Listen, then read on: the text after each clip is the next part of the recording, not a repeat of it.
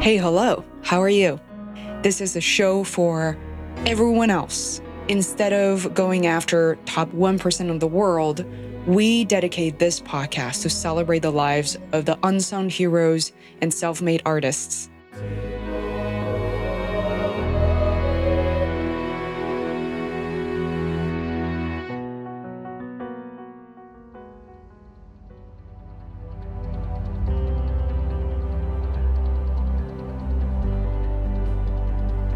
Hi there, this is Fei Wu, and I'm the creator and host of Fei's World podcast.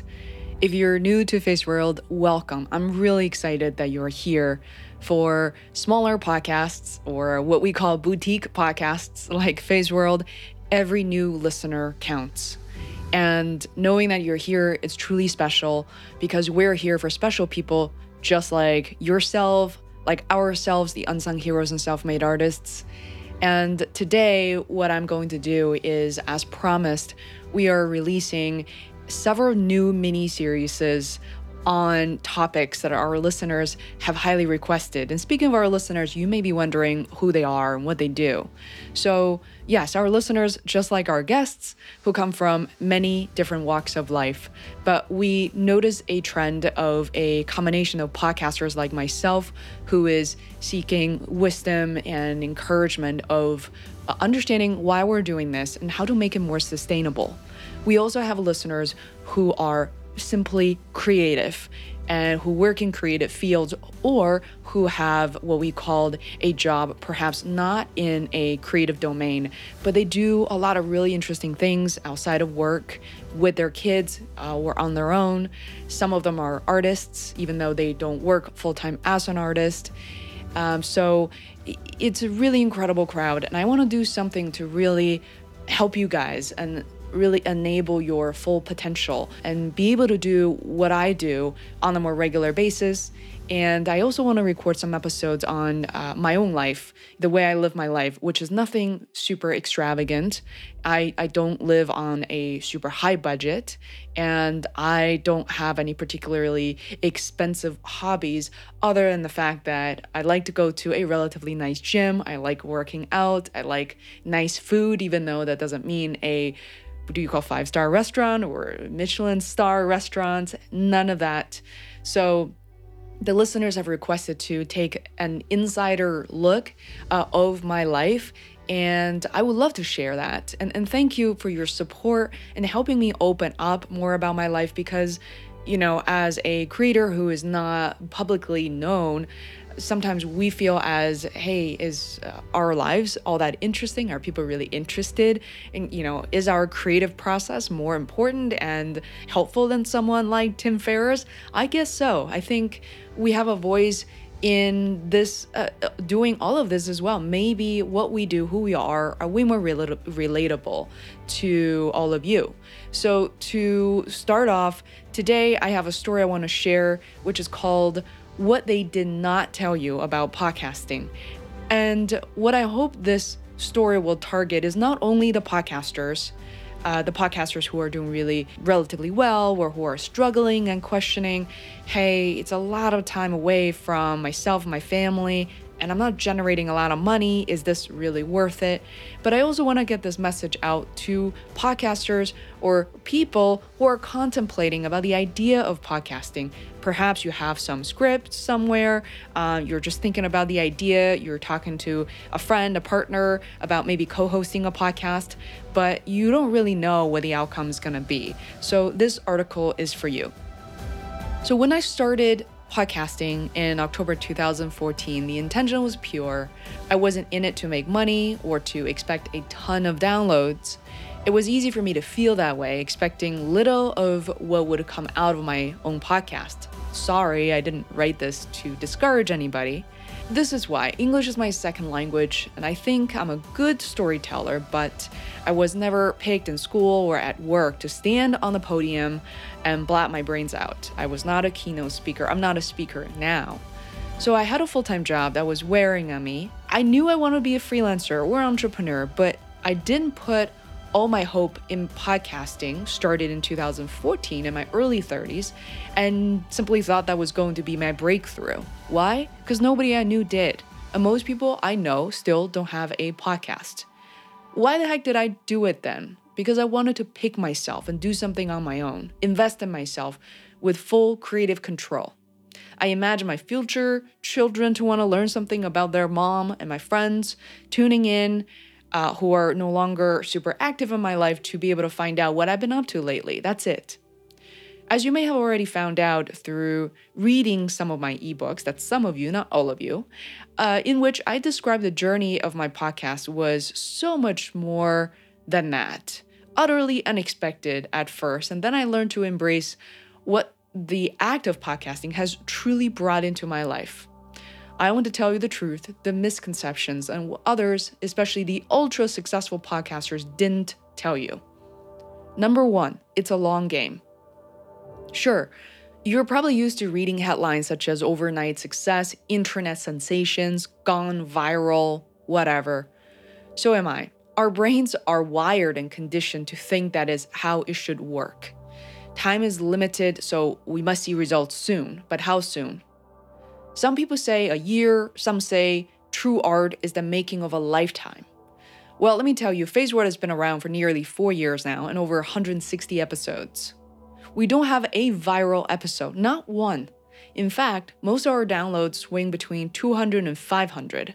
It's a bit of a gap, but 200 really isn't very high.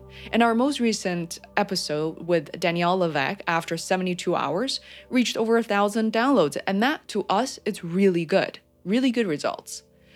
Is that enough to make money, though, through sponsorship? No, it isn't enough to sell it to advertisers. On average, they require consistently 100,000 downloads per month.